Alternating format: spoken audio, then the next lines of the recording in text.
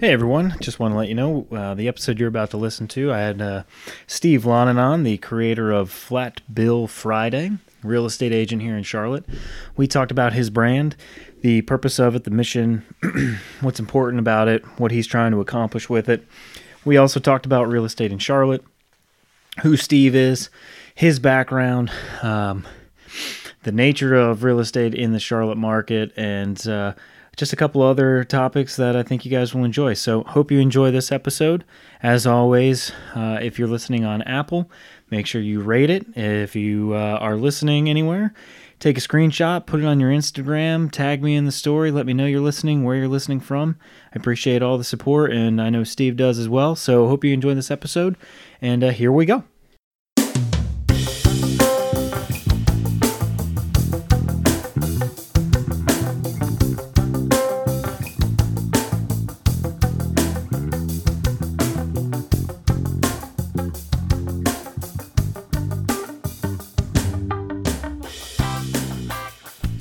Welcome to Two Cents Worth. I'm your host, Ryan DeFaber. I'm here with the creator of Flat Bill Friday, Mr. Steve Lonan.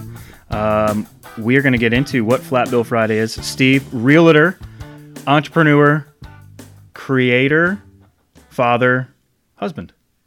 Did I cover everything? All the above. And I think a good citizen. A good citizen. That's important, right? I mean, sure. I would think so. I mean, you don't want to be a bad citizen. Yeah, exactly. So let's start off with, because people are going to want to understand this, what is Flat Bill Friday? Yeah, absolutely. So really it's a mashup of two things, and it represents essentially a mindset, a way of living. And so prior to my real estate career, I spent close to 14 years with some incredible organizations. And one of the things I learned along the way was just how important working hard and getting great results are, but doing it in a way where it could be repeatable. And so as I progressed through the ranks and developed into leadership positions, I realized that my teams, including myself, we were leaving every Friday. And when we walked out the door, we knew we had a great week, a good week, or essentially a bad week. Yeah. And so that gauge, that Friday, kind of allowed us to know, if I had a great week, how do I repeat that and do that again the next week? If I didn't, what steps do I need to do differently to correct that?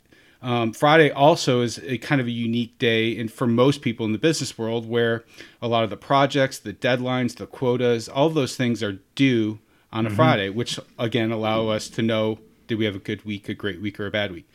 So, and then you compound that with, in a lot of environments, it's a more casual day. Yeah. Right. And so whether it's jeans or just a more casual atmosphere, or a half day Friday or something along those lines. So really, there was a huge emphasis for me when I was leading my teams on, when we would come in on a Friday, let's work hard. Let's hit those goals. Let's hit those quotas. Let's meet those project deadlines. Let's do it in a fun, authentic way where we're getting results. So then when we walk out the door on Friday, we know we had a great week. Yeah. So that's the Friday component. And then realistically, and then the flat bill is I just believe the authenticity piece is so important. And so for me, I've always wore a flat bill style hat. Mm-hmm. And so really just... Which is very popular now. Yeah.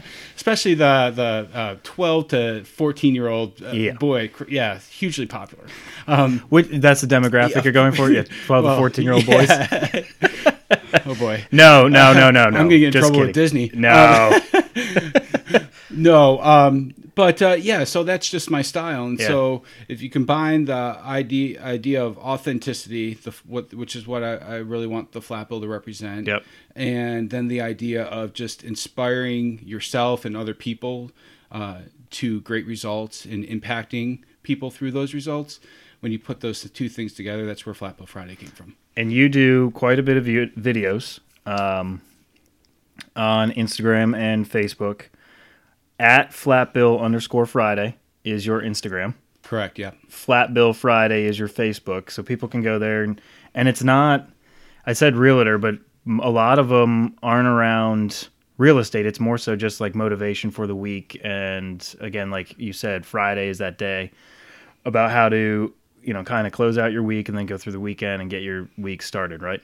Sure. And so my goal is wherever I find I've been impacted, I typically want to share that. So sometimes it could be real estate related in terms of how somebody, maybe if somebody's trying to make a decision on what to do, some different ways to think about it, some different tools they have access to. But for the most part, you're right. It's not real estate specific. And that's intentional because the reality is 99.9% of the time, people aren't buying or selling a home, right? Yeah.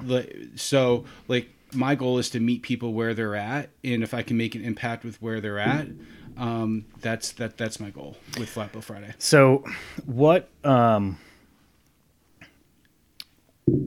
starting a brand, and I think brand has always been around, but I think now in the day of social media, brand is just much more out there, and like everybody talks about, you got to have a brand, you build your brand.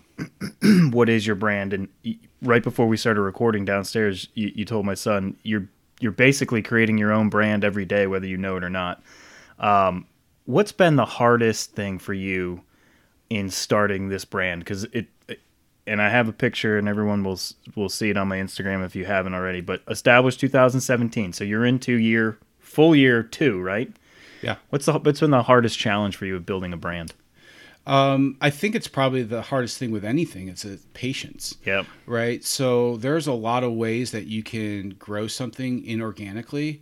But for this brand and for me and for everything that I'm about, that would be unauthentic. Yeah. So against one of the key pillars of what I believe in. So, patience, I believe, is probably, the biggest thing. And then, we're in a day and age where out of sight, out of mind, and so you have to stay disciplined and committed to the brand. Mm-hmm. In terms of, there are days and weeks and times where it doesn't always feel, I wouldn't say comfortable, but you're tired, right? Yeah, right.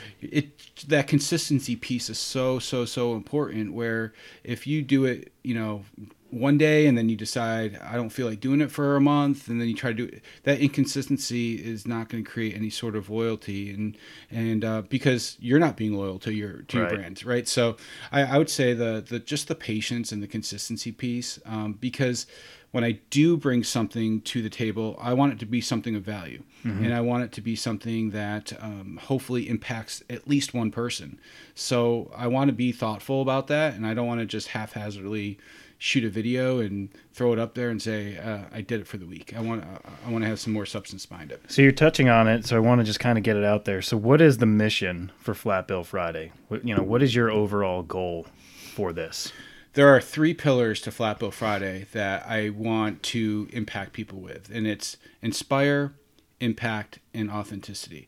I want to hopefully engage people in a way where because these are all things, those 3 things we all can control. And believe it or not, even in my life, and sometimes even still today, like you allow something else to control those things. Yeah. We all have the ability to inspire somebody or to let somebody inspire us. We all have the ability to impact others or let somebody impact us. And we all absolutely have the ability to be authentic to who we are. And unfortunately, we live in a world where we let society dictate how we show up versus allowing ourselves to dictate how we show up. And so people ask me, are you trying to monetize this? Are you trying to do? Quite honestly, I not at this point. What I want to do is I want to create a positive brand. And if there's opportunities from a business perspective down the road, of course I'm going to look at stuff like that. But really, it's, can we get people to engage around those 3 core pillars? And if so, what sort of movement or opportunity will present itself from there? So that's what I get reached out quite a bit about this podcast as well. And like, do you want us to help advertise for you and get a bigger reach and everything? And personally, if anyone's listened to all of them, the whole reason why I did this is basically just as an outlet, something creative, get people over the house, people have got good conversations, people I might know, people I might not know. Mm-hmm. If it leads to that, cool, but that's not the point of it. It's more so to just have a good conversation and tell a story.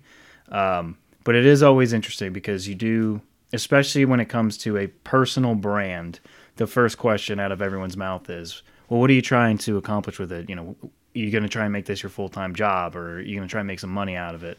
But I think that's, look, organically, if it leads to that, I think that's great for all parties, right? For yours and for mine. If not, at least you're still doing something you believe in, right? Like inspiring and being authentic about it. Absolutely. And I think what's so cool is the fact that we have all these mediums through video, through podcasts, through social, and through the internet, that literally you're creating a legacy through this stuff. And so if for nothing else, when I'm gone, my kids see, I don't know, probably by the time I'm gone, God willing, hundreds, thousands of different videos and me applying myself and putting myself out there and maybe being a little bit vulnerable and taking risks. If for nothing else, they see that and they have something that they can look back on and then they can share with their children and their children's children,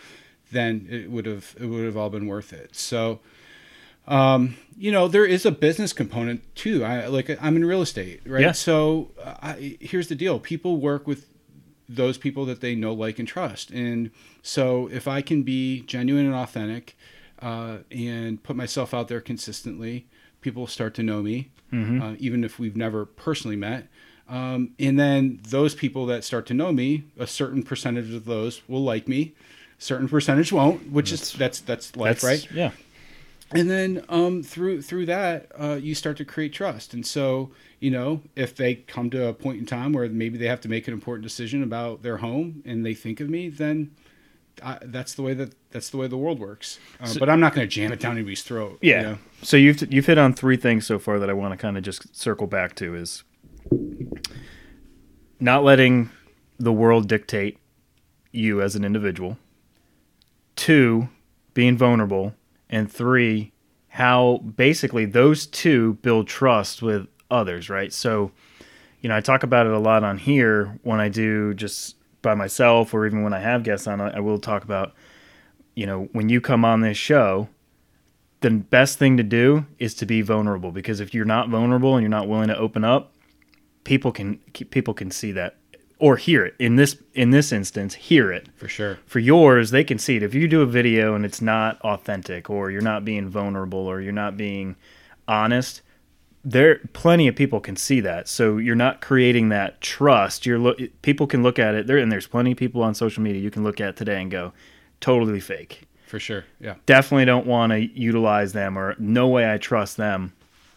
And a lot of that also, when you get into situations like I think both of us are in, where I'm sticking a microphone in front of my face every week, you're putting your face out there much more than I do. I don't do a lot of videos. It's more of this, because that's just more of what I'm comfortable doing. I don't mind having a conversation in front of a microphone, putting myself on the camera, here and there. You're more, that's more of your style, right? Sure.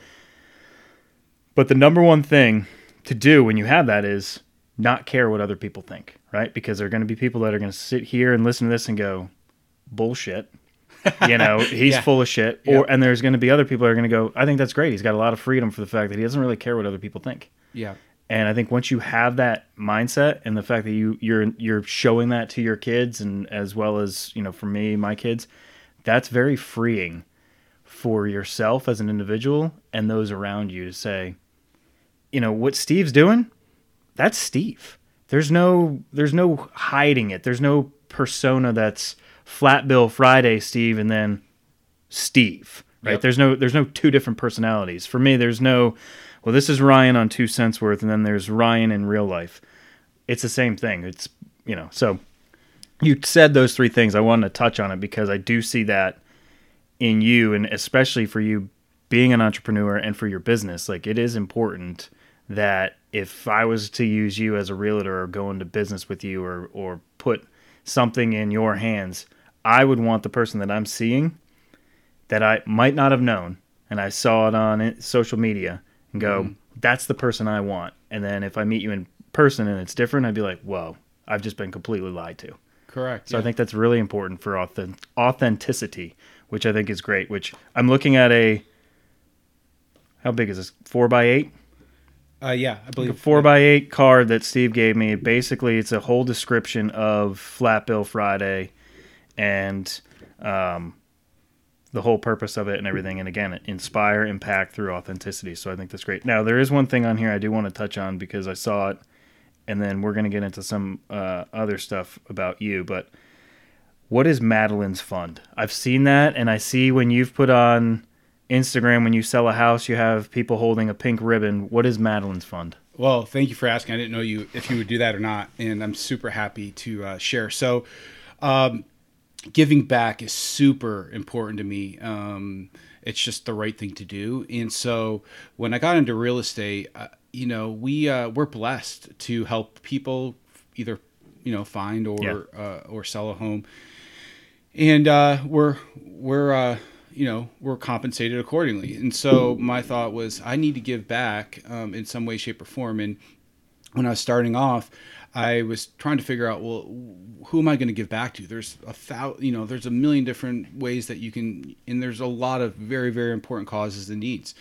Well, I was introduced to Madeline's Fund through my brother and sister-in-law, whose son was born prematurely and had an extended stay in the NICU. And so, through their experience and friends, we were introduced to Madeline's Fund, and I've been able to go to a couple of their galas and their charity golf events, and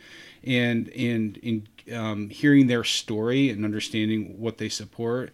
And the authenticity and the genuineness behind it, and the local flair or flavor, because they are from Charlotte, I got on board. So essentially what Madeline's Fund does is they support families of children that are in the NICU, and they were a family specifically impacted by it. So Andy and Rachel Lee, they lost their daughter Madeline after 8 days in the NICU, and so and Andy's a professional football player and played with the Panthers. He's now with the Cardinals, and they started going through all these the bills and the different expenses, and they were fortunate to be able to take care of what they had to, but they realized, man, this is a lot. Can you imagine how many people are negatively impacted by just the expense of a child being in the NICU, much less, in a lot of cases, the funeral costs. Yeah, right. So they started this foundation a couple years ago to honor Madeline and to support those families of kids that are in the NICU. And these funds go from anything to diapers, to pack and plays, to car seats, to hotels, to meals, and all the way up into funeral expenses. And so it's madelensfund.org. It's MADELYNS fund.org, or at Madeline's Fund. You can see it, but I saw that on here, and I saw it on your pictures on Instagram of everybody that you've been selling homes to. Yeah, you have them hold the ribbon, which I think is cool because it's a good, just a reminder. Yeah, because as parents, when you say that obviously that's tough. You have 2 kids, I have 2 kids, but the fact that your brother and sister-in-law went through that, I mean, that's obviously affects you directly as a family member. My own nephew, he spent 2 months in the NICU. My sister had him prematurely, and so it's just a way to give back. And so at every closing, whether somebody buys or they sell, I make a donation on their behalf to the fund. Oh, nice. And it's just, like I said, it's an organization I'm proud to support. Oh, cool. Well, anything else for Madeline's Fund? You gave out the website. Okay. You can also follow them on Instagram. And like I said, they're a great group of people. And if you want to learn more, there's a really cool video on their website where Andy and Rachel explain in more detail about the organization. And then also for your website, I just noticed that I didn't see it on top. Sorry. flatbillfriday.com. Yep. Now, what can people see there? So I do, like you said, a lot of the videos. So you're going to primarily the videos see, are on there. Yeah. Okay. And then I'm on. If you want to just see the videos, I've got a YouTube channel, Flat Bill Friday as well. Okay. Yeah. Can people get merchandise? So Steve brought me a nice hat that I get to wear now. So here's the deal. I believe in the law of reciprocity. Okay. Right? So I ordered 300 hats when I got started, and I have not charged a dime for one of them, and I give them away, whether it's an event that I'm doing, or something like this, or people hit me up on Facebook. I actually had a police officer up in Kannapolis. He saw a bunch of my stuff on Facebook, and he was like, "Hey man, love what you're doing, so on and so forth. Would love a hat." And I actually sent him, I think 5 or 6 to give out to the rest of his team. Yeah, see, you're smart, getting in with the law. Yeah, never know when you'll need them. Yeah. Well, that's cool. So, all right, Yeah. so I'm not going to say it. I was going to say, if you want a free hat, just hit Steve up, and he'll give it to you for free. Yeah, I'm all about engaging. That's terrible. All right, so anything else you want to touch on for Flat Bill? I think we'll come back to it a couple times in conversation. The only thing I would say is, so it's a flat bill hat, and people Yep. are like, "Oh, I don't wear flat bills. I don't look good in flat bill." I don't care if you wear it backwards, forwards, you bend the hat, make it look like a T, whatever. I don't care if you cut the bill off. It's not about whether the If someone cuts the bill off of a hat. whatever. I don't. But you know what I'm saying? Yeah. It's not about whether the bill is flat or not. It's about the mindset. It's about the really just the mindset of how to approach, in my opinion, a great way to approach life, people, and hopefully yourself. It's a mindset, the message, Yeah. and just the overall brand Spirit. in itself, Yeah. like the experience of Yeah. it, right? So, like, with the minute you said that I could bend the brim, I started bending the brim. Go for it, man. Yeah, I don't need a lot of bend, but the flatness with the way that my head is, it would make my head look Yeah. And normal. so, Yours is very fitting.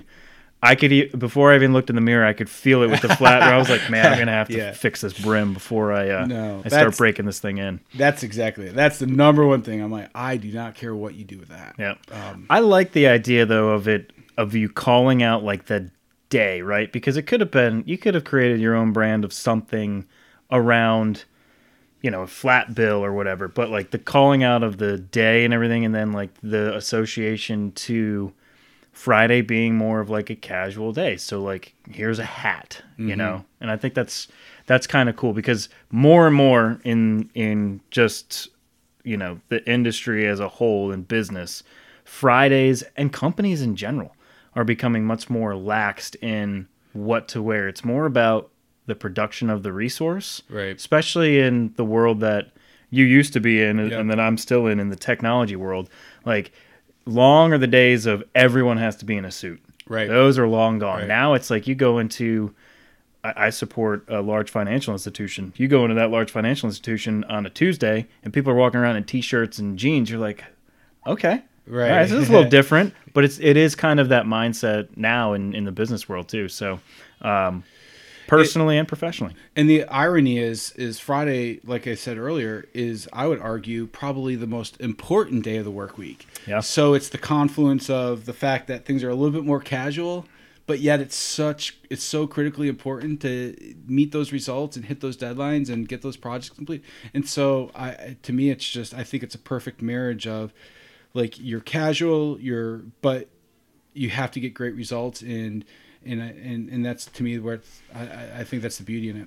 I like, because so many people you see out there, they look at Friday as more of like, okay, just get me into the weekend, like get this day over with. And then there's so much stuff out there also of like, people fear Monday. Well, no, you need to attack Monday. Mm-hmm. So you have these two basically bookends of a week, your Monday and your Friday.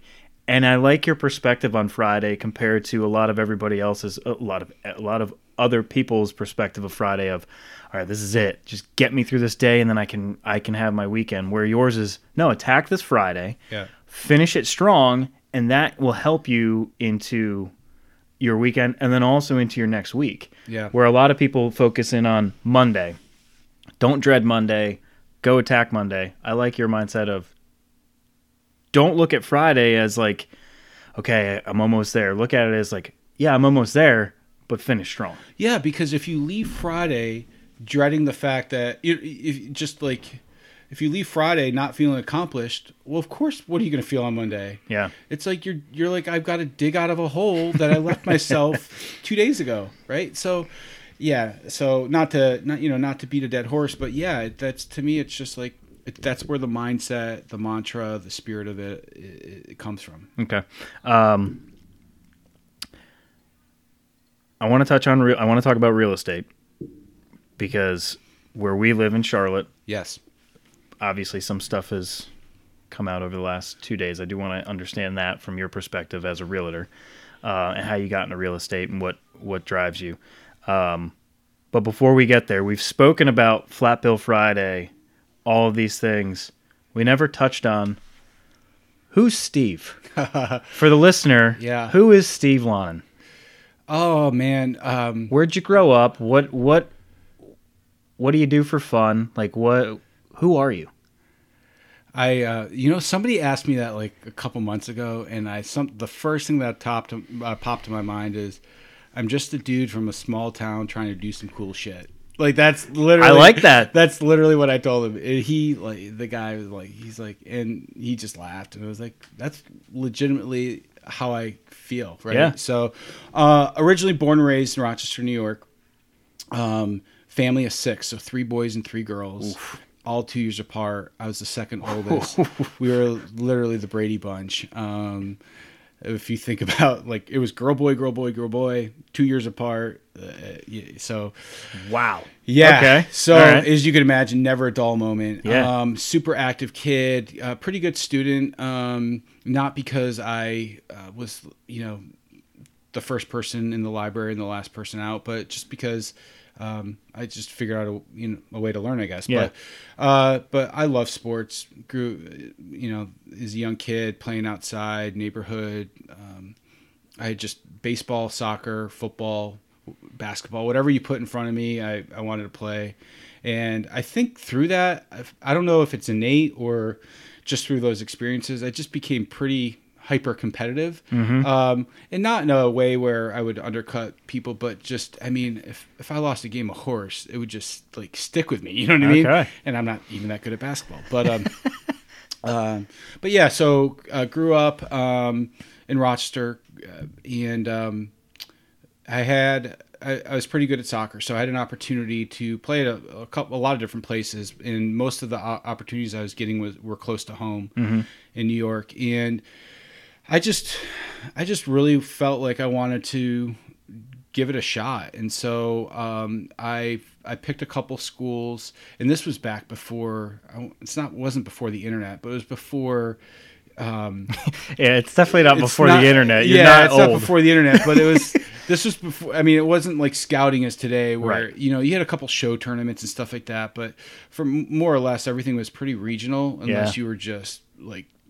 Unless you were on either like a travel team or like you said, you went to some big tournaments that brought in teams from all over the country. Yeah, I'm right there with you. So I did the club thing and all that, but anyway, so I picked about 20 schools, and I sent them tapes. Okay. So it was crazy. Like I'd have to get in touch with a sports information guy or the athletic department at all these different schools.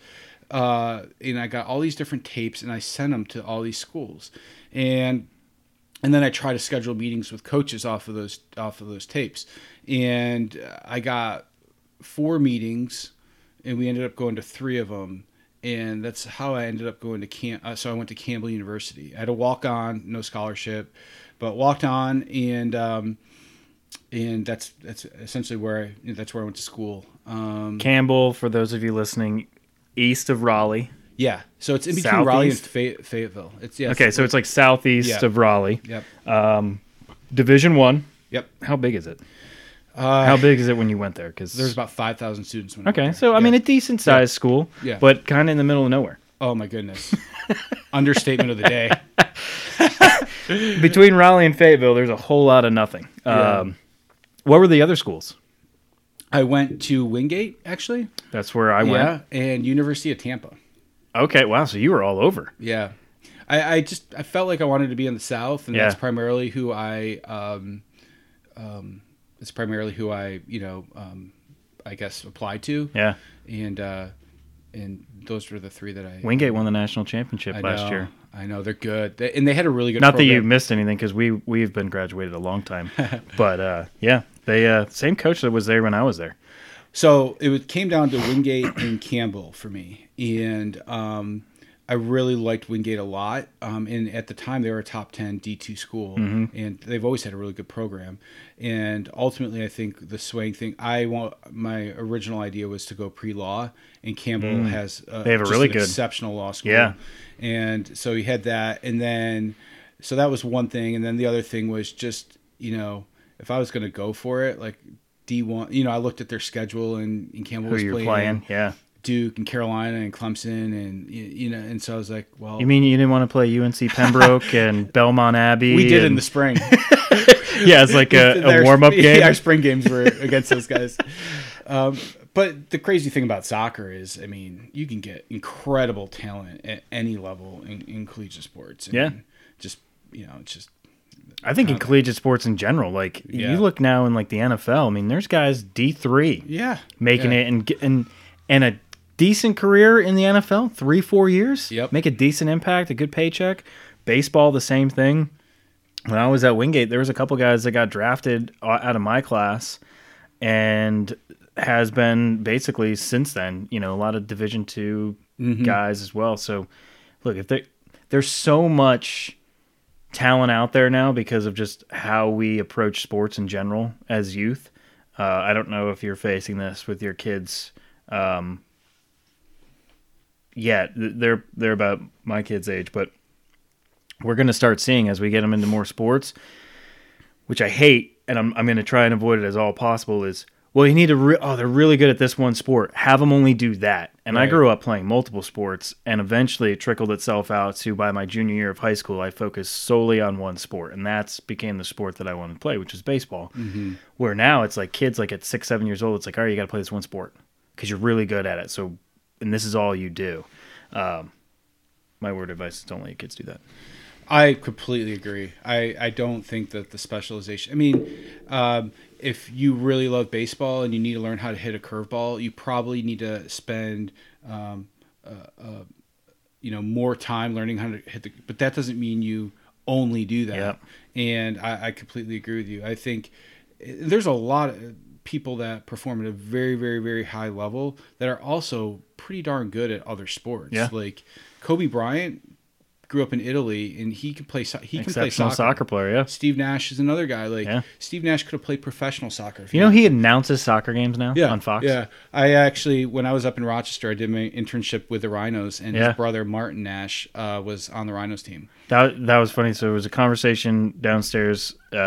Steve was having with my wife. My wife and Steve actually both worked for the Rochester Rhinos at different times, but of all the sports teams in America, my wife's not from Rochester. Yeah. She's from Florida, and her family's from up there, and they did an internship there. Or did you work there, or she did an internship? I did an summer internship. Same thing, right? And the Rhinos are minor league soccer? What would you attribute them to, like a baseball? AAA. AAA. Okay, yeah. So they're one step below your MLS soccer, soccer team. Okay. Yeah. It was crazy because when they started, and the MLS was kind of starting as well, and was not anywhere near what it is today, the Rhinos were getting better players and better attendance. We were averaging 13,000, 14,000 fans. Isn't that crazy? Game. Yeah. You find those little hotbeds, those little some of those cities, like Columbus, Ohio. Yep. Huge soccer fans. Portland, Oregon has set the record for how many consecutive sold out soccer games. Mm-hmm. It's like you think Portland's really that big into soccer, but the Northwest is huge into soccer. Big time. Yep. Like I mentioned, Columbus, Atlanta, of all places, Atlanta won the MLS this year and play in the same stadium that the Falcons play in. That's a 70,000 seat stadium, and they sell it out. Yeah, I know. It's crazy. Yeah. I remember growing up.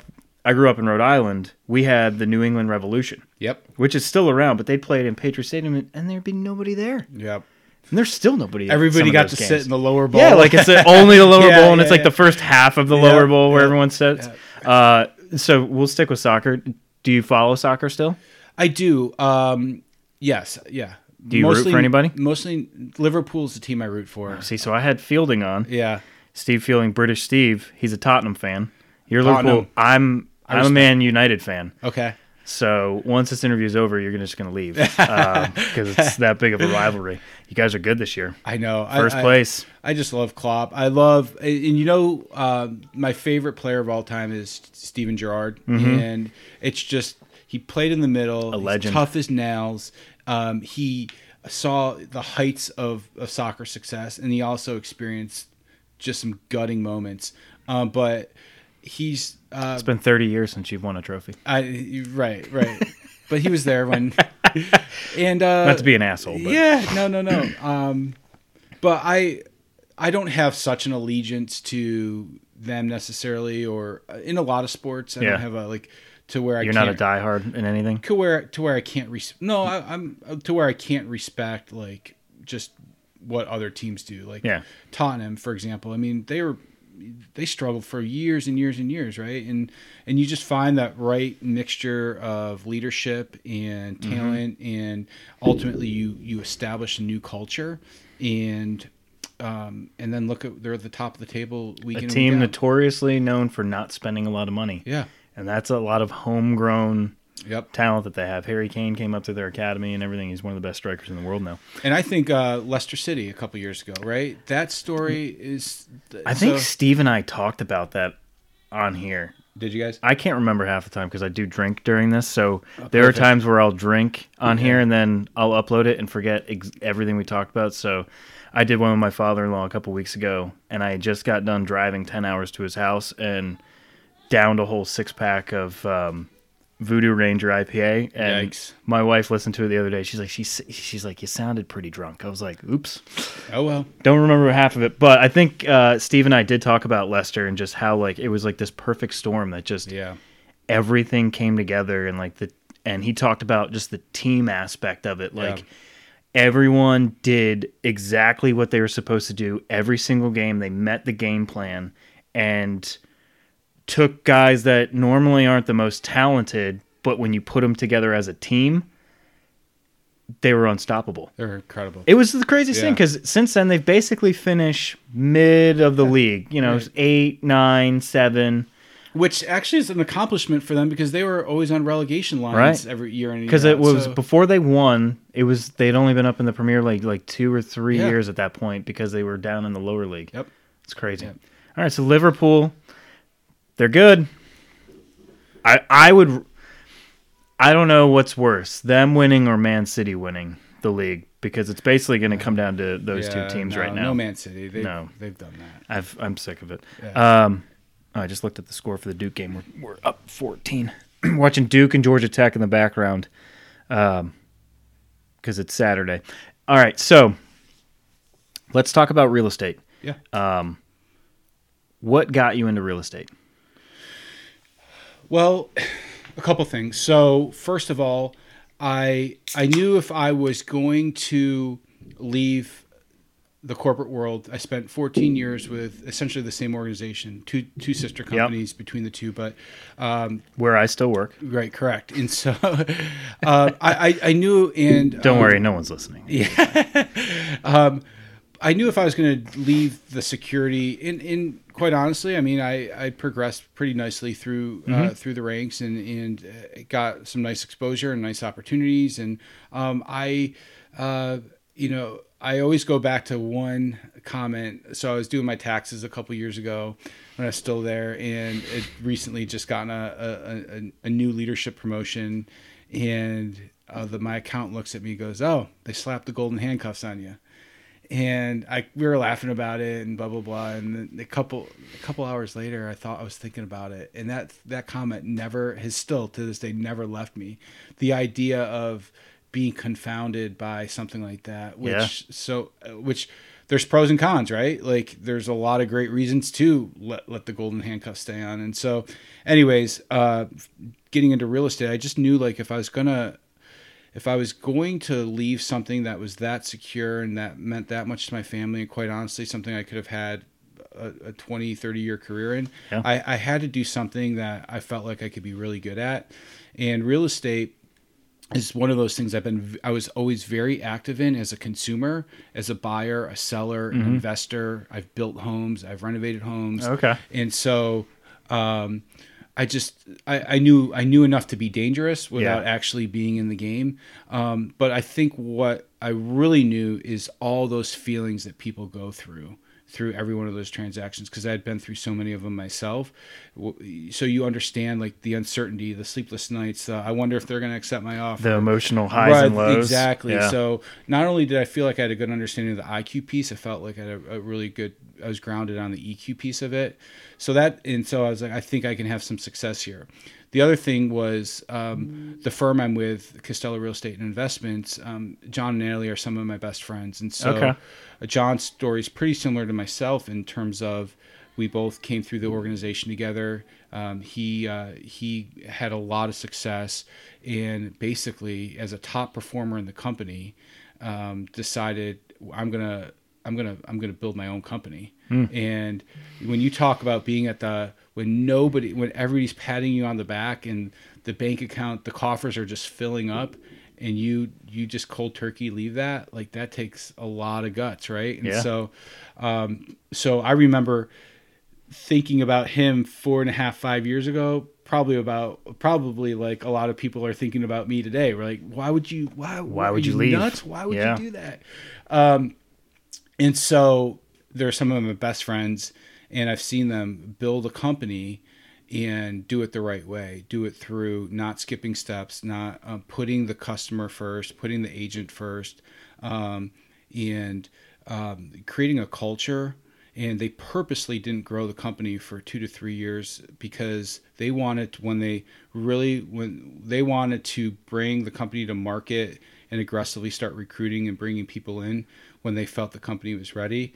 And they knew they had to get through some growing pains. And it's things like, just different accounting systems and softwares and processes and things of that nature. So they wanted to be not fully vetted, but pretty close to fully vetted through that. So when they came to market and really started to build the company, they had the answers to a lot of the questions, and those answers were above industry standards. So how big is the company? So it's close to 5-year-old company. We have about 140 agents in Charlotte. Whew. We have close to 20 agents in Raleigh.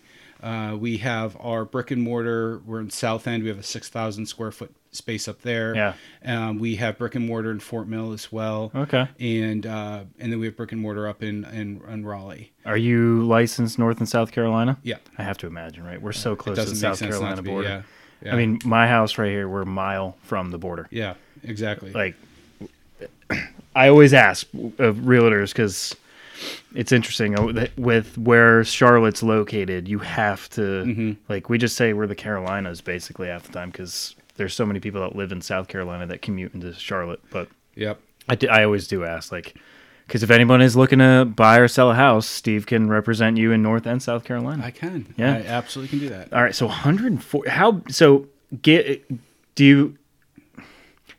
Can you give a comparison of 140 people? What kind of size is that compared to other real estate companies? Is that relatively small, or is that medium size, or a large organization?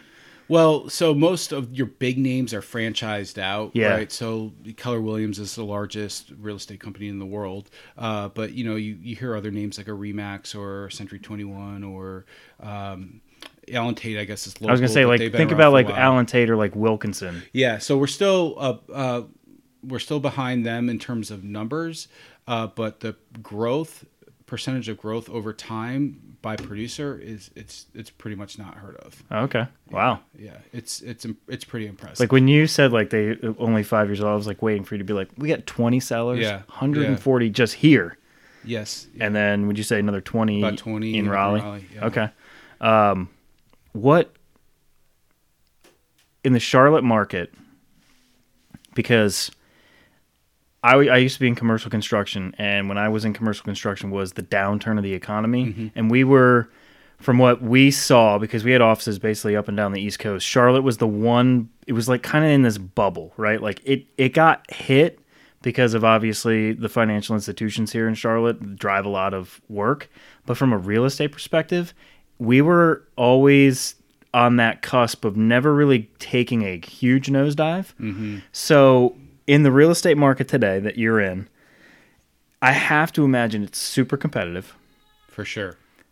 What's one of the most challenging things for you when it comes to selling and buying in Charlotte?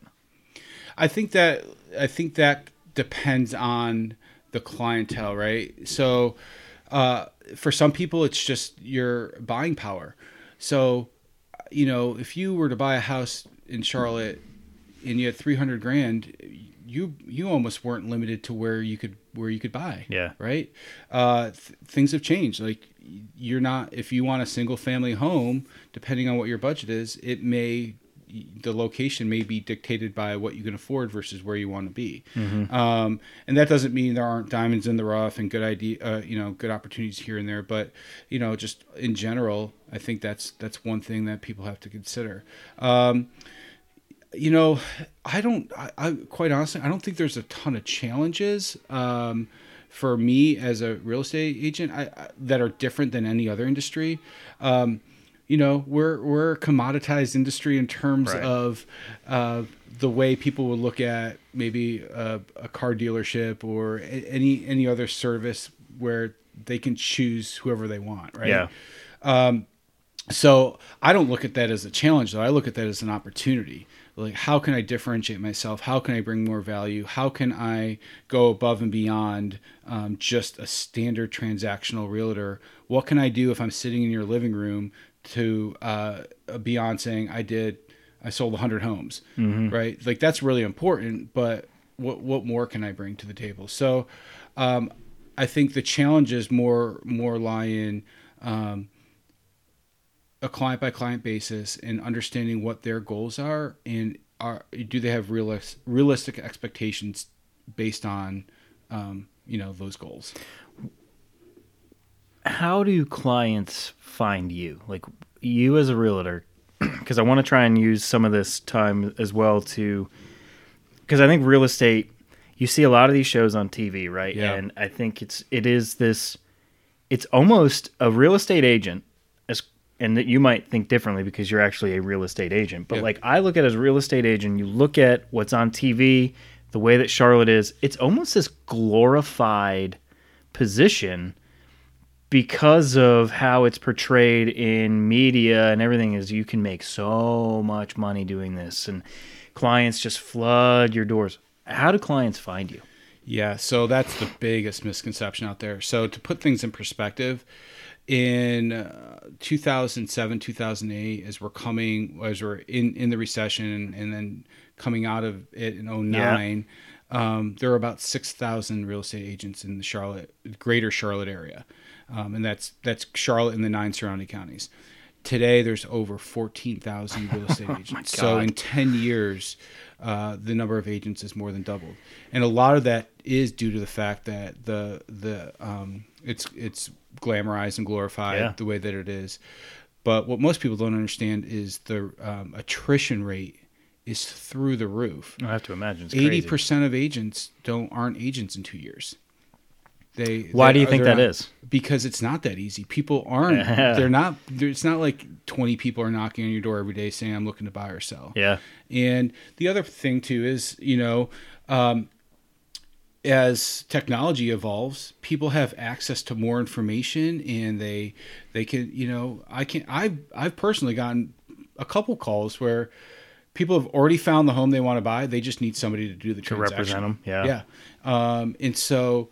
10 years ago, that wasn't the case, right? It was a much more manual process. So I think, you got some of those things are definitely contributors without a doubt. And then whenever you flood the market with, let's say, 8,000 inexperienced people, man, there's a lot of people that aren't doing good work and create negative industry perceptions, and rightfully so. Consumers become leery, and there's a lot of techniques out there. It's funny because as I was considering the career, I started talking to a lot of people, and then I'd get on YouTube and find out and like, what are successful agents doing, and I learned a lot of good stuff, but I actually feel like I learned what not to do. In terms of like, my goal isn't to sell somebody into buying or selling a home. Like, people internally are going to figure out when the right time is, and they're going to, sure, I'm going to give them information that's going to help them make their decision, but kind of being the sales guy to say, hey, you really need to do this now, and convince somebody that way. I'm not like, I just believe if you have to pull somebody into something, you're going to have to drag them through, and it's just a painless process for everybody. Yeah. So that's just not my approach. But there's a lot of techniques out there by quote unquote top producers that try to teach people how to pull them in. And I think what happens is that just pushes people away. Right. So my approach, a lot of it actually comes from my recruiting experience. As a recruiter, the first thing I try to do was actually talk somebody out of a job. Because, right, yeah. I called it reverse recruiting. Because if I can talk you out of the job, that means it's not the right job. If I can put enough hurdles in front of you and you can overcome those hurdles, now we're talking about this being the right job for you. Yep. Right. And so I kind of approach real estate the same way. Like, I try to find all the gaps of why it might not be a good idea, because if there are gaps, then, and it's not the right time, I've just built instant credibility and loyalty and trust. Because it's in their best interest, not my best interest. Right? Yeah, you get nothing out of it. I get nothing out of it, right? In fact, maybe I lost a sale for 6 months or a year. Yep.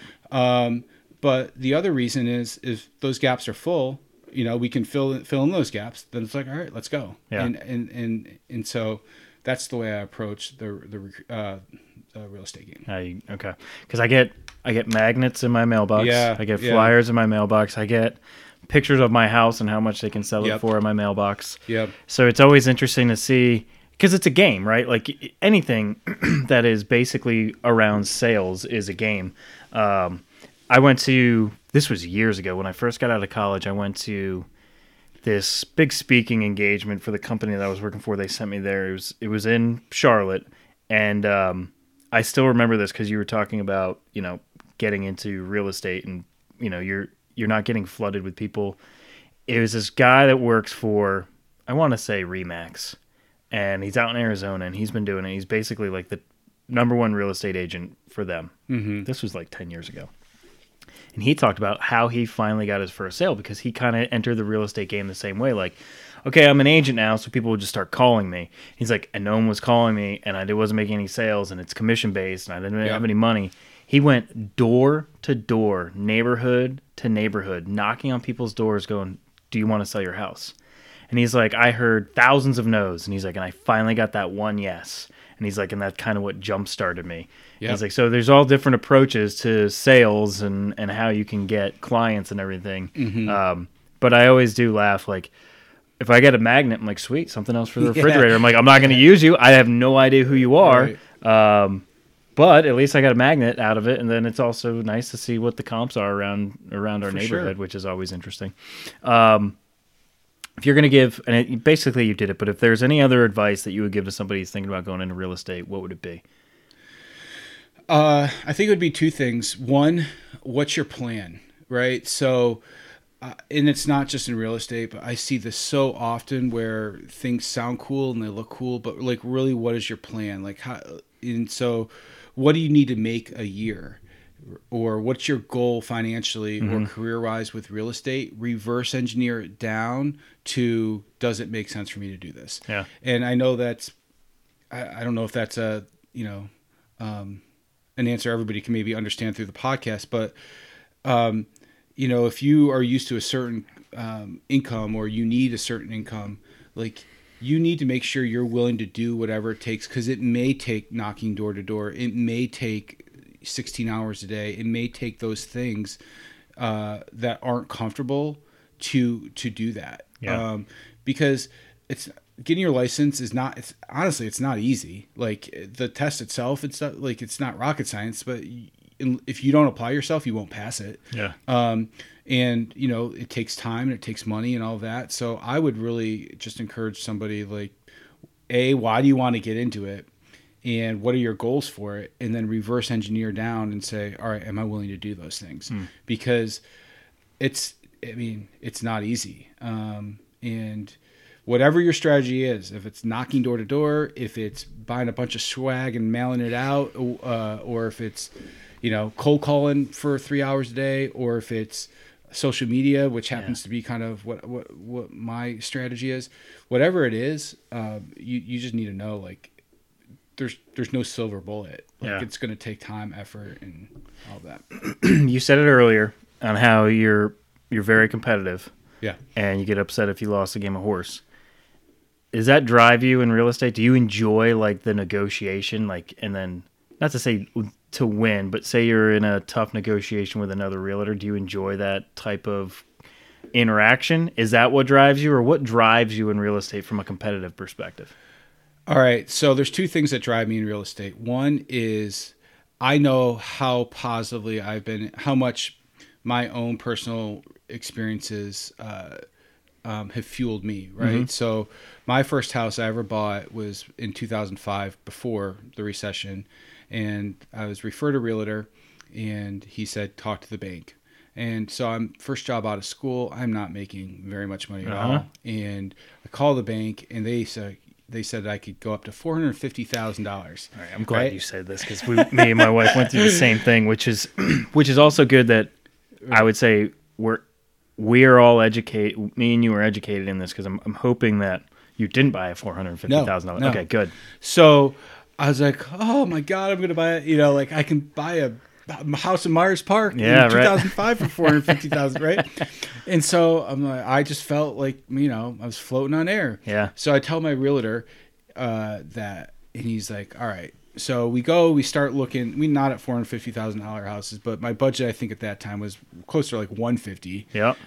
For a monthly payment perspective, and but I started sending him these $240,000 houses and $200,000.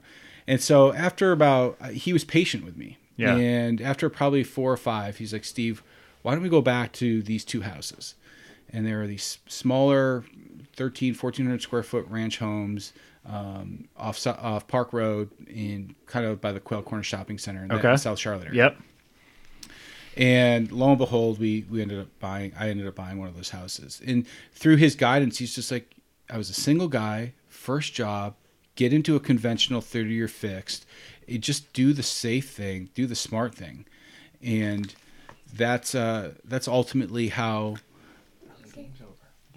So it set me up for, I guess it set me up for life, honestly, and not in terms of getting rich, but it set me up as from an investment perspective, and really understanding how to approach real estate, and like buying what I could afford. And now I still have that home as an investment, and it'll pay for maybe a college education or a wedding. You have that as an investment property? Oh, that's cool. Yeah. And so I saw how that impacted me. And then we were able to do some more stuff. And so I guess in terms for me getting into real estate, it's, the competitive part about it is, how can I help somebody be in a better position because of the transaction we just did? Mm-hmm. And I also really do enjoy the negotiation. I was going to say, do you enjoy the negotiation? I do. The only thing I don't enjoy is that I'm negotiating on somebody else's behalf, and I never want to let them down. Yeah. Right. And so I'm always trying to get them the best deal possible. Like, if I have a buyer, I want them to walk into as much equity as possible. Right. You're in a multi-offer situation. They really want the house. Maybe we lost the first or the second house through a multi-offer. It's like, you don't want to have to keep going through that process. So, you have to maybe get a little bit more aggressive, or you have to get more strategic. And the cool thing about real estate, everything is negotiable. So I just think there's some things that I do that I make sure there's not gaps in my game. Yeah. So a couple examples would be, I call every single agent whenever I put an offer in. And people would say, of course, why wouldn't you? I can't tell you how many times I'll just get an email. I'll never hear from somebody, and I'll get an offer on one of my listings. And to me, it's like, you're setting the tone for how much work or effort you're willing to put in for your client. Another thing I do is we write a letter to anytime we put an offer in on a house, we write a letter on why we want the house. We try to create an emotional connection with that person. Because that's what it is, right? I mean, exactly. This isn't like commercial real estate where it's like, okay, I'm buying a building for my office. This is where you might raise your family, or it's your first home, or it's your last home or if it's your transition or, whatever happening in your life. There's emotional attachments to basically where you live your life. And not everybody cares, but a lot of people do. Yeah. And what's the harm in doing it, right? So there's just certain things that I like to do. And then, if we can be strategic through those conversations, what really matters most to your buyer or to your seller? So if I can, obviously the price point matters, right? But outside of that, like what matters? Is it the closing date? Is it, the due diligence period? Is it because if there's things that don't matter as much to us, but they matter to them, then let's just put a win-win together and everybody feels great about it. We've been in this house 6 years, and the house that we sold was off of Carmel and Johnson in South Charlotte. First home we bought in 2007. Same type of situation, right? My first job out of college, Lindsay's first job out of college. We weren't even married. We go to the bank. The bank was like, $250,000 loan. We were like, okay, what would that be in a mortgage? We're like, no way. That's more than we make in a month. But we sold that house, and the thing that we did that I thought was creative with our realtor at that time was we wrote, not only did we have like the flyers and everything when people walked in, the booklets, but we also had 10 things that why we like this house. Like, what are the 10 things in and around this house that we like? And it was basically the neighborhood. You walked out of the neighborhood and across the street was the entrance to the Greenway. So it's like, if you're into running on the Greenway, there's that. We're close to shopping. We're close to so there's all these things that we put on that list of like trying to create that emotional connection of, well, what did we love about the house and why might you love the house? You might not connect to all of them, but there might be one in there that goes, okay, that's what I was looking for. Right. And so that's interesting, that creativity around creating some type of emotional bond to a house. Yeah, we in the way I learned it is really early on. We a couple months in, I put an offer in for somebody they wanted to buy an investment property, and we put a great offer in, and we lost it. And I called the agent. I'm like, how the heck did we lose this offer? She said the other person wrote a note, and the seller connected to it. It's just like, oh man. So I was like, well, that's not going to happen again, ever, right? And so just last night I put an offer in for somebody. We were walking through the house, beautiful little starter home, nice backyard, all this stuff. But you walk through the house and you can kind of tell how the owners are living in it. And it was probably a young family that's growing. Well, my clients are a young couple, recently moved to the area, recently married, and want to start a family. And so it's like, I'm sure there's some connections there, right? Yeah, right. That's where they started their family.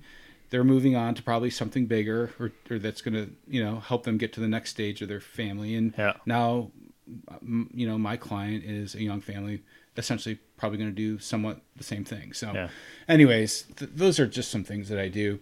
But I will say this about the negotiation piece. A lot of people think it has to be contentious. And I think it could be further from the truth. I think the best deals that I've ever been a part of is where I'm working with another great agent. They're crystal clear on what their clients' expectations are. I'm crystal clear on what mine are. And we let our egos, both agents, get their egos out of the way.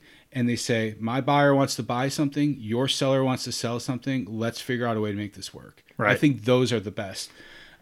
Well, I think, again, we go back to, and I brought it up earlier, the perception of real estate agents from what we see on TV. Yeah. The negotiation, nothing's fun about watching two people get along and get a negotiation done. Like, that doesn't create good television. Right. Good television is two realtors going head to head and creating a lot of drama around something and showing that they care more about their client than the other person cares about their client type thing, right? It's that it is creating that contentious atmosphere, and it's like, man, that's what I want to do in real estate. I would much rather have a situation like you're describing, where it's like, all right, I know what you need, you know what I need. What can we do to get this thing done? Right. Like, let's throw the BS out the window. Let's figure out what we can do to get this deal done. Right. Because it's in everyone's best interest, that type of thing. Yeah, and I mean, it doesn't always go that way. I'm not going to say they all go that way, but it's like, hey, now at the end of the day, our job is we have a fiduciary responsibility to our client, so we absolutely have to. Whatever they tell us from a negotiation, like, we have to follow. Yeah. But that doesn't mean you can't educate them around all right, hey, like if you really want to hold firm on this, we potentially, and they don't want to agree to it, we potentially lose it. And that means we're back at the starting board. So like, or starting block. So you have to make a decision whether or not what level of value you put on potentially going back to the drawing board. Yeah. But yeah, I mean, I was just in one last Monday where it was like me and the other agent were communicating very well together, but we also had to like draw a line in the sand. And like, I was like, hey, we need 10,000 more. Like, it's not negotiable. We're not signing anything. And it wasn't comfortable for me to have that conversation, Sure. But my job isn't to be comfortable. My job is to represent what my clients want. Yeah. So anyways, but I do enjoy it. Yeah. What's been, and I don't even know if you might not be able to answer it because it's just how many transactions. Is there any like particular transaction or sale or house in particular that's been your favorite? You don't need to name the neighborhood or the person or anything like that, but like, is there any particular like person or anything that just stands out?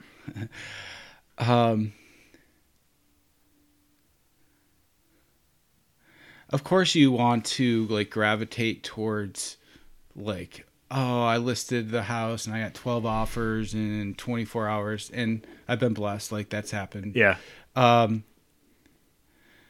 Man, I think one of the things I really enjoyed was, I've had a couple situations where I've been in a multi-offer situation, and we've either gotten the house for less than list price, or I've had my people walk into equity.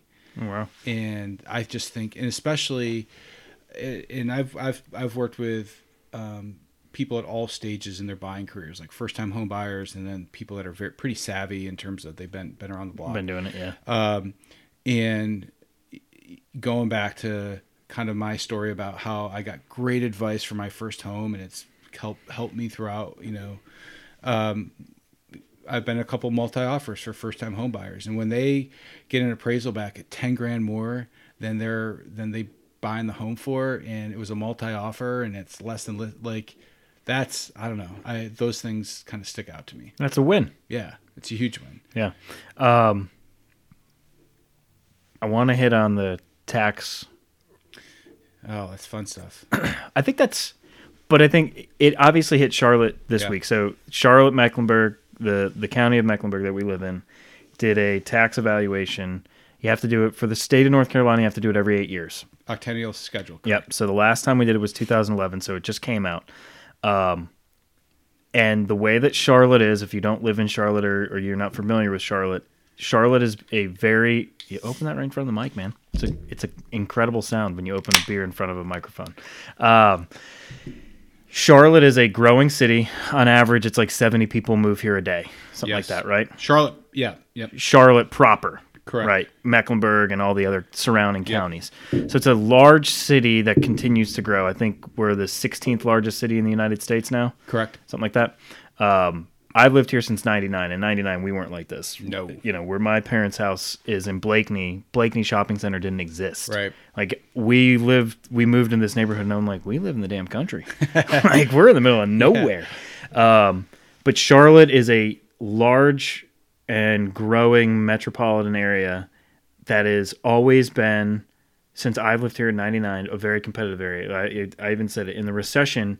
The recession hit Charlotte because of the financial institutions, but it never really got crushed like a lot of these other cities. Like, it was still growing at the time. Yeah, you know why? Because the banks were laying off permanent headcount and backfilling them with contract headcount. So if you worked at Big Bank number one, as a permanent person, you got laid off, you would walk across the street to Big Bank number two, and as a contractor, and in some cases making more on an hourly basis, right? Without some of the benefits, right? But that's fine. But yeah, and have a job. So not to derail the conversation, but that is part of the reason I do believe we didn't get. Why didn't we get killed, right? Correct, yeah. So in the 8 years since 2011, since the last time we did it, Charlotte has just continued to grow, and neighborhoods have continued to grow, and neighborhoods that were less desirable 8 years ago. You mentioned where your office is in South End. I worked next to your office. I worked in that building, the 2-story building. Yep. I worked for a construction company there. And when I worked there, we had the gate and everything that would open and close after hours. And, Yep. you would leave that area because it was a very industrial and low-income area. Mm-hmm. Fast forward to 2018, it's basically the fastest-growing neighborhood around, right? Oh. South End is incredible.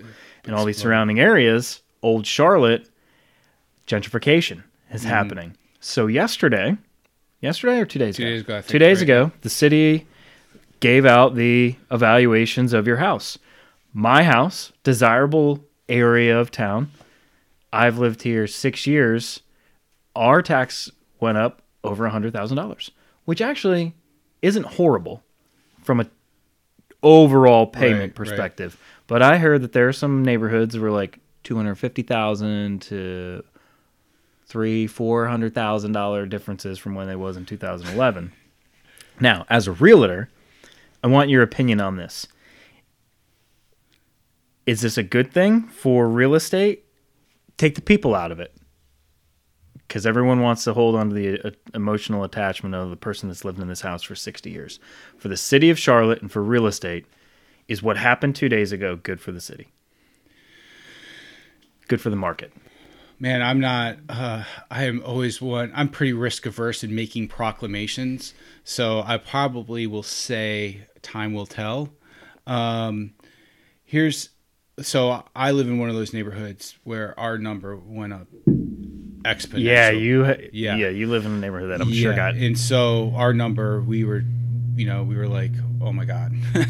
Now, here's the thing: we knew it was coming, and so, but it was still sticker shock, because when you're looking at your tax assessed value versus your appraised value, we have been seeing for 8 years our appraised value going up, Yeah. but our assessed value staying the same because it was assessed 8 years ago. Yep. And so it's kind of like you can't have your cake and eat it too. Am I somebody that just like, hey, let's just start throwing out cash and pay, am I somebody super excited about taxes going up? No. But at the same time, we also enjoy a lot of you see what's happening in the Charlotte area and in the market, and the public transportation. I mean, we're turning into a big city, and so Yeah. like, what do you do? I mean, you can't complain about the roads and the bridges, but then in the schools, but then not be willing to pay more, and so the cost for everything is going up. So I think quite honestly, and I've been starting to do some research on it. I think the assessment process, there probably were some gaps. Yeah. And I don't know how, to what level of due diligence the county had the resources and the ability to properly and accurately assess every single property.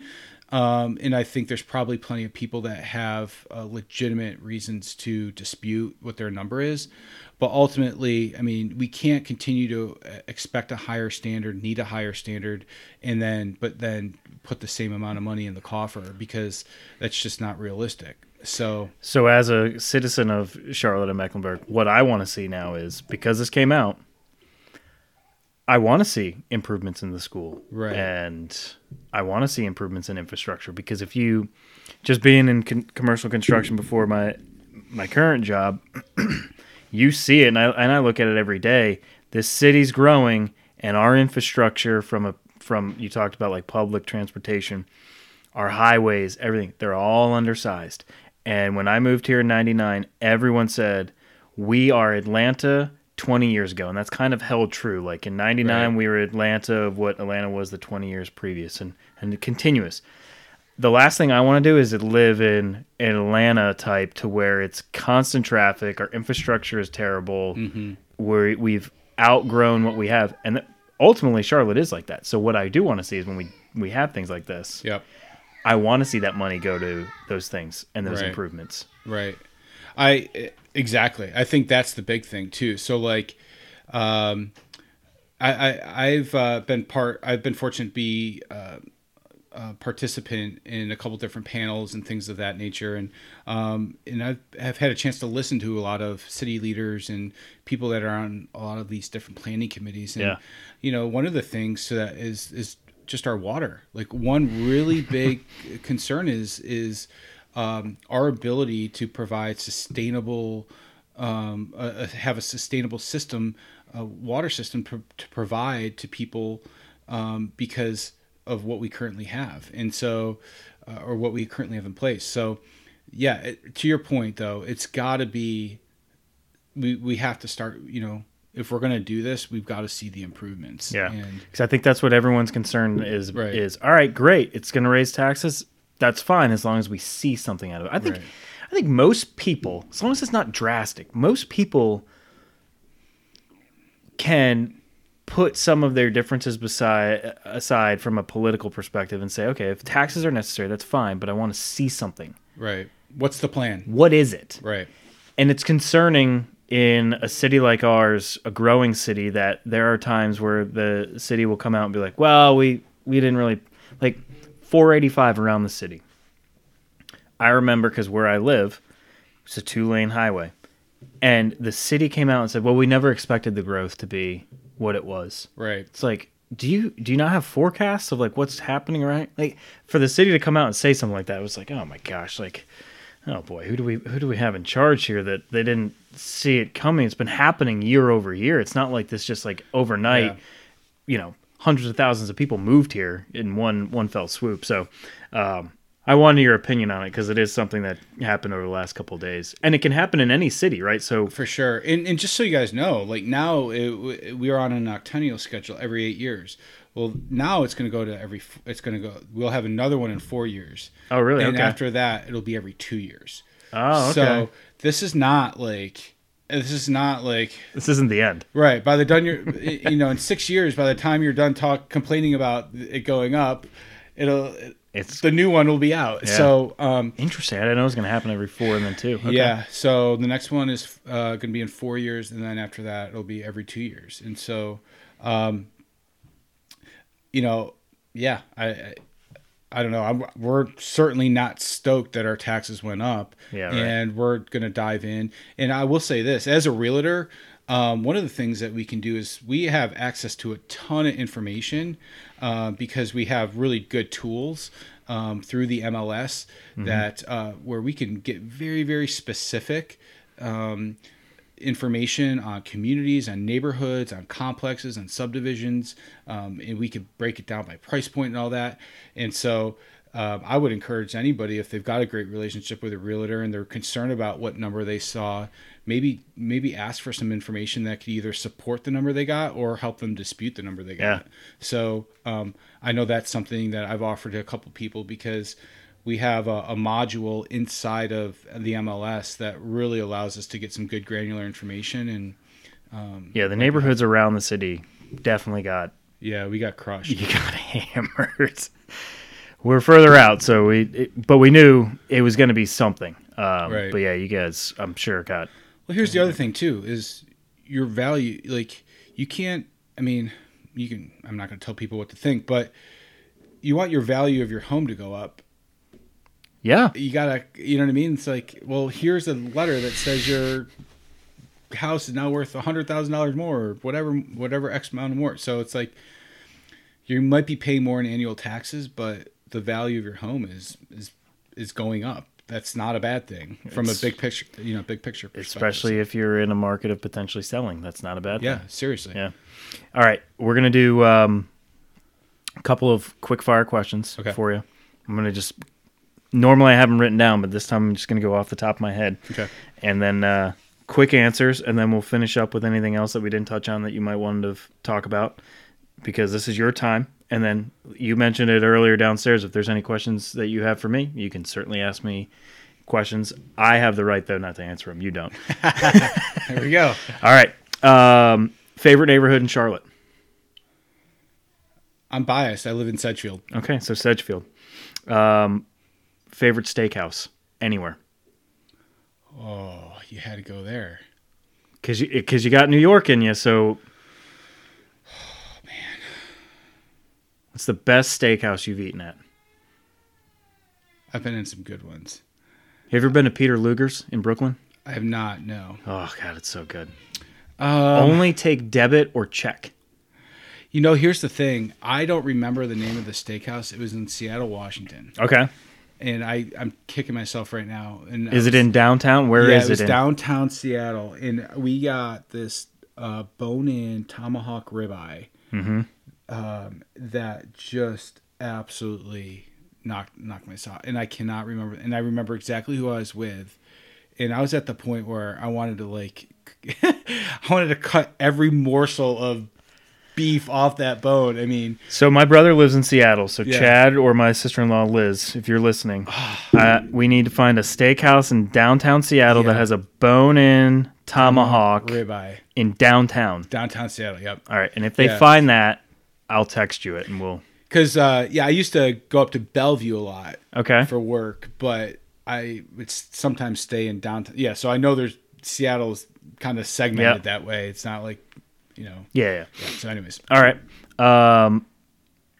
Coffee or tea? Oh, coffee all day. All right. What's your favorite beer? Labatt Blue Light.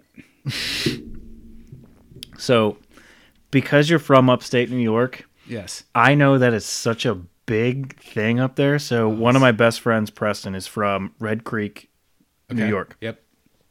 Guy loves Labatt. Ah, Loves it. Father-in-law interviewed him a couple weeks ago. Talks about Labatt, like how it's just a staple up there, but it's a Canadian beer because you guys are so close to the Canadian border. Yeah. It's just there in, droves. I mean, it'd be right next. It'd be between the Bud Light and the Coors Light, and you just get the Labatt Blue Light, little bit higher octane, and just clean, crisp. And if you need 1 or 20, you've got options. Favorite brewery in Charlotte? Oh man, I feel like you're going to be the first person to answer this differently than anybody else.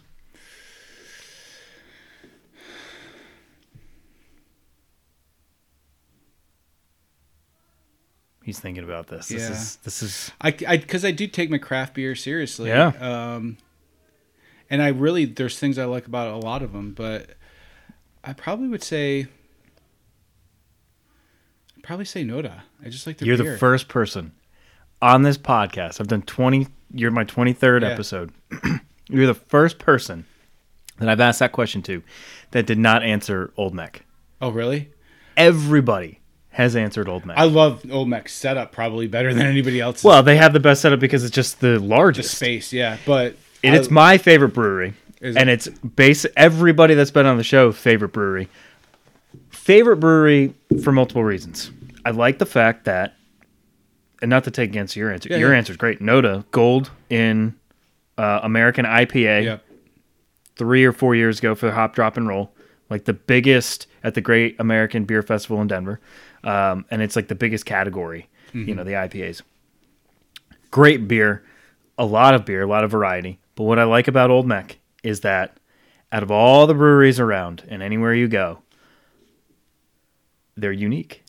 They are. German style They beer. are. You cannot go there. No, and I know right. a lot of the bartenders there and everything. Their biggest pet peeve is when people walk in and go, what IPA do you have? And they're like, we're a German yeah. style. We don't have IPAs. Or it's like, I want a Red Bull vodka. We're like, we're not a bar. Like, Yep. but setup wise, the outside with kids, it's fantastic, dude. I can go there on a Saturday or a Sunday and let the kids run around, and I get a couple pints of beer. Yep. I haven't been to the new Noda. Yeah, it's cool. Is it? Yeah. Well, and I was reading the Business Journal a couple weeks ago, and Marino, I think Steve Marino is the owner that started OMB. I think John. John. My Yep. bad. Yeah, John. But he was nominated CEO of the year by the Business Journal. Oh, really? Yeah, and the story behind how he started, and It's incredible, It's pretty right? cool. Yeah, it's So really cool. he yeah, lived in Germany, yep, in this town, moved to Charlotte. When he started the brewery in Charlotte, he went and took the purity laws from that town, because in Germany, each town basically has their own recipes and types of beer that they specialize in. Yep. And so OMB specializes in those beers from that town, basically, in their ingredients and all that. yeah. And you know what was really cool about his story was the fact that he just was like, wait a second, there's a ton of people moving to Charlotte, and there isn't one of these here, right? Yeah. And so just to have the audacity to say, there's not anything else that looks like it, and we're going to start it, and just assume or hope or think that people are. And hey, they kudos to them. I mean, and to your point, we bring the kids. It's awesome. I mean, live music a lot of times. Yep. So, anyways, it's a good time. Yeah. All right. Number one goal for 2019 for you. Doesn't have to be for Flat Bill. Doesn't have to be for real estate. What's your number one goal? This year, I want to. Man, there's a couple things because I write down my goals every year, and typically they're related to business and like specific number here, specific number there. This year, I really want to build a team. Okay. And I want to build a team and still stay unique to what we're doing and how I'm doing it, and see how that evolves. But yeah, to build a team this year. Cool. If you are Brian Cashman, yes, of the New York Yankees, the GM of the New York Yankees, yes, and you had your choice between Manny Machado or Bryce Harper, who are you signing? Oh man, I'd probably say Harper. We just don't need more infielders, and personally, I don't think we do. Tulowitzki could probably provide some leadership, and, as long as he stays healthy. Right, and even if he doesn't. But I think Harper, you could put at first base eventually if you needed to. I think he's, I don't know. He doesn't he's got the bravado and all that around him, but I mean, Manny's done some cheap stuff that I don't think is gonna fly in put a left-handed power hitter like Harper in New York in Yankee Stadium. Yeah, dude's gonna hit 45 home runs.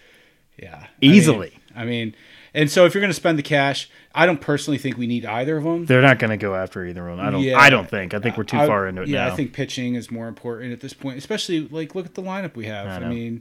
I mean, I don't think power is going to be our problem. No, power is not the problem. Pitching staff, we've addressed that, which is good.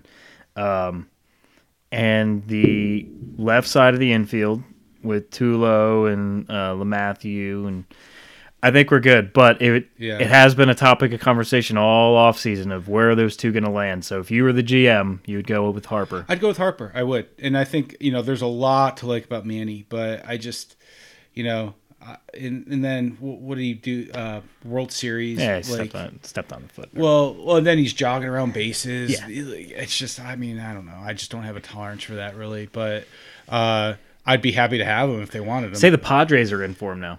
I saw that yesterday. It makes sense. I mean, they need somebody. Bring a name. But if you're Manny Machado, why would you want to go to another? Not to be, if anyone from San Diego is listening, but why would you want to go to another loser?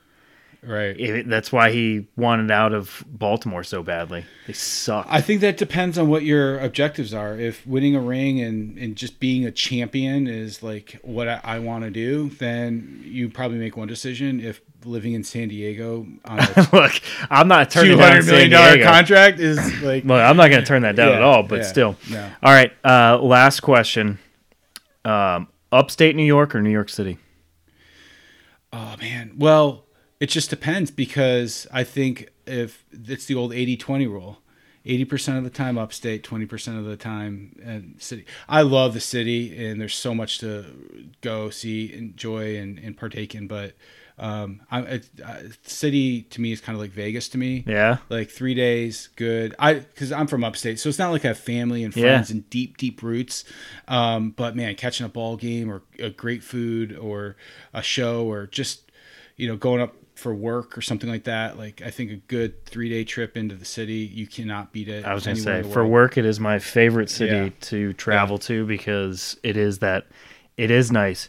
Go in there 2-3 days, knock things out, but then you leave and you're exhausted because it's like, it is that constant, everything always in motion and there's so much to do and just the stimulation around it wears you down, and then you come back to Charlotte or, in this question, upstate, and it's kind of that you can take a breath and get back into routine, and it allows you to not have to be, on at all times. Love New York City, but yeah.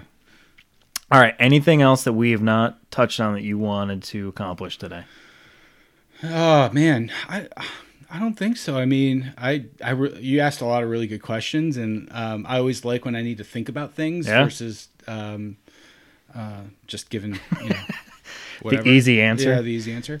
So I don't know that there's anything I didn't really touch on. I definitely appreciate you giving me the opportunity to talk about Flat-Bill and my real estate business and in Charlotte in general. And yeah, I mean, what's next for Flat-Bill? Is there anywhere people? Because I know you had some speaking engagements that you did with in concert with who was it? Oh, Nate Sally, the Audible Nate coach. Sally, yeah, the Audible coach. So we're gonna do some more stuff this year. Okay. And so one of the things I do like to do is, again, just a way to bring value is help people, educate them around how to build a plan, because so many of us, whether it's at the beginning of the year, the middle of the year, the end of the year, we have goals, we have ambitions, we have dreams, and what we end up doing is maybe taking that first step.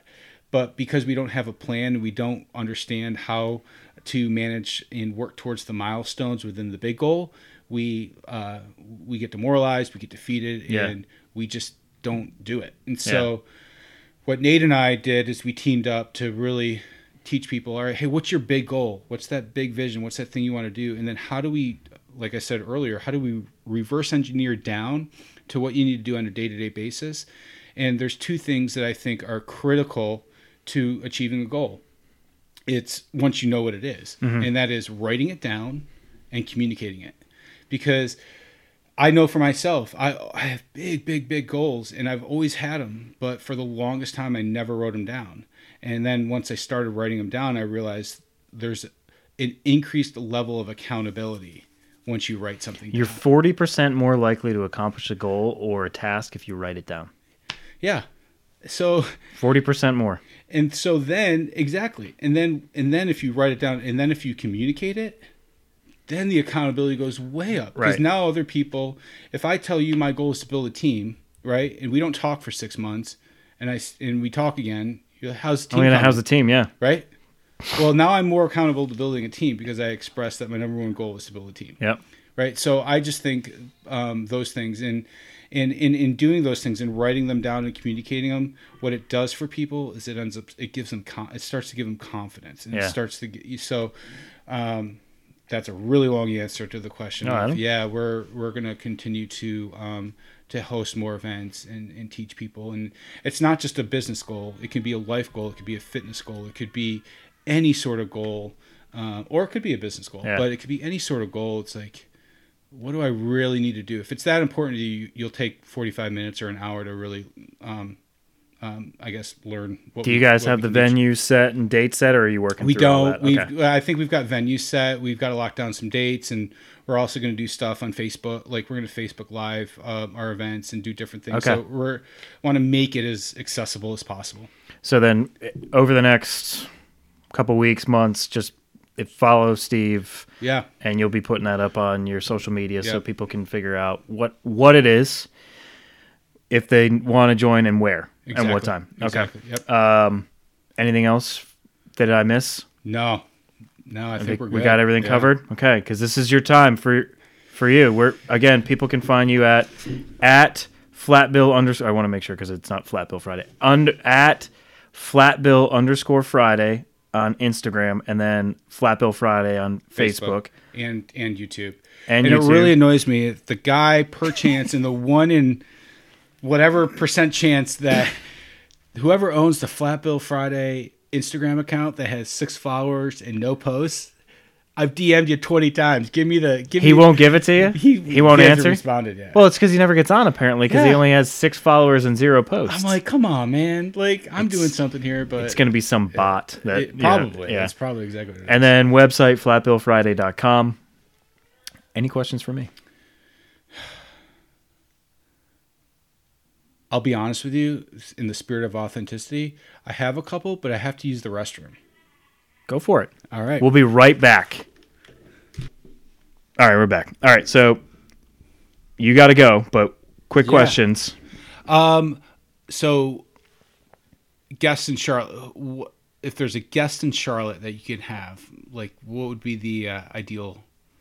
Guests in Charlotte, I don't think I have an ideal guest in Charlotte. What I want is people that come on here and again are vulnerable and have a good story to tell, because I want to be able to have my listeners connect to something that they've talked about. It might not be a whole conversation, right? You might turn this thing off after 20 minutes or 30 minutes. Right. But if in that 20, 30 minutes or that whole episode, if there's something that people can connect to because it's a real person, look, I invite people over to my house, right? Like there might be people that I have no idea who they are, and I'm going to bring them to my house. I want you to be real with me because I didn't bring you into my house and introduce you to my kids for you to come on here and bullshit with me. So do I have anybody in particular? Look, I think it'd be cool, Steph Curry, right? Yeah. I went to the same high school as him, but that's whatever. Charlotte wise, no. I just want people that can come in and talk about the city and their story, and it's interesting. Yeah. The reason I asked that is because I think I brought it up earlier. Like, I just believe in the law of reciprocity, and it's funny how when you can help other people, if and I'm not assuming that I can, but if you can help people and add value to them, how I just feel like the law of reciprocity in the universe kind of takes care of you. So, I guess in terms of starting a podcast or doing something like that, because that's something else I've thought about this year. Yep. What advice would you have for me or anybody out there that like, hey, I love the idea of doing something this genuine, this cool? I would tell you the same advice that I got told when I started this. So I reached out to a couple people that have podcasts, and I asked them, I said, look, I've been thinking about it. What would, and I'm not sure if I want to stay on one category or if what is your suggestion to it? And everybody's suggestion to me was, first off, don't worry about categories. Don't put yourself into one category. If you're not sure that you can fill a time slot or whatever it is with the one topic week in and week out, don't. Talk about whatever you want to talk about, because here's the thing. There are plenty of people out there that are going to listen because they just enjoy hearing people's stories. And that's what I mentioned earlier about people that I want on. I just want some people to come on and have interesting stories. And I get a lot of, well, I don't really know what to talk about. I don't have that interesting story. And those people are usually the most interesting because they don't think their story is that interesting. And yet once they start opening up and talking about it, they actually have lived a very complete life, or something has impacted them that actually stays with them, and they're able to now talk about it. So starting a podcast, I would say do it. You can do it very low cost, where if you have a phone, you can get a host site like mine is Podbean. You can directly record from their app from your phone if you want, or you can go extravagant and buy thousands of dollars of equipment, or you buy middle of the line equipment. There's a little bit of investment there, but the best advice I can give you is if you want to start a podcast, do it. Because guess what? You can always sell the equipment again. Right. Like, all of this equipment came from eBay. I can put it right back on eBay and sell it again because somebody else is going to start a podcast. Right. I mentioned it to you earlier. 630,000 podcasts out there today. That's and crazy. Growing. So why not? It's almost like the business of, I have one as well. Like, I have that same company, IT recruiting. Oh yeah, me too. I do that too. Podcasting. Yeah, I do that too. Everyone has a podcast nowadays. So why not just have yours? And you can talk about whatever you want, right? Mm-hmm. It's just another medium to attract people. And it's global. Yeah, that's what I think is so cool. Like for you today, for Flat Bill, like there's going to be people in New Zealand and India and the Philippines and Spain and Sweden that are hearing your story and potentially might go to your website or might look at your profile, and not from a real estate perspective, but from what you were talking about, your mission for Flat Bill Friday, that might now transcend to a global audience. So why not try and do that for the new year? That'd be a big team. But no, I'm just talking about reaching a different type of audience, right? Yep, totally. Because I didn't seek these people out. I have no idea how they found this, but they listen to it regularly. So that's sweet. It's a long answer, but yeah. I know. Hey, man, I'm excited. Thank you. Yeah, of course. I really appreciate the opportunity, and this has been super cool. A lot of fun, and definitely I always appreciate a new Yeah. experience. Well, I appreciate you coming on and giving your 2 cents worth on the real estate area and market and Charlotte in general and your brand. And again, I think you have a very unique way of presenting your brand and utilizing basically like a piece of apparel as the basis of it, but that's not all of it, right? Like, It's just a symbol. that is just a symbol, and the meaning of it, and the organizations that you help represent and contribute to. I think you mentioned it earlier. You just want to be a good citizen. I think you're a good citizen, man. I think what you're doing for this and for the brand and for Madeline's Fund, job well done. Thank you. All right, is that it? Anything else? I'm good, man. No, but thank you so much. Flat Bill Friday, Steve Lonin, local realtor, North and South Carolina. Anywhere else you represent, or just North and South Carolina? Well, if you need a good agent up in Rochester, New York, I can hook you up there. Okay, well, there you go. All right. Thank you, everybody. Thanks, Steve. We'll be in touch. Thank Bye. you.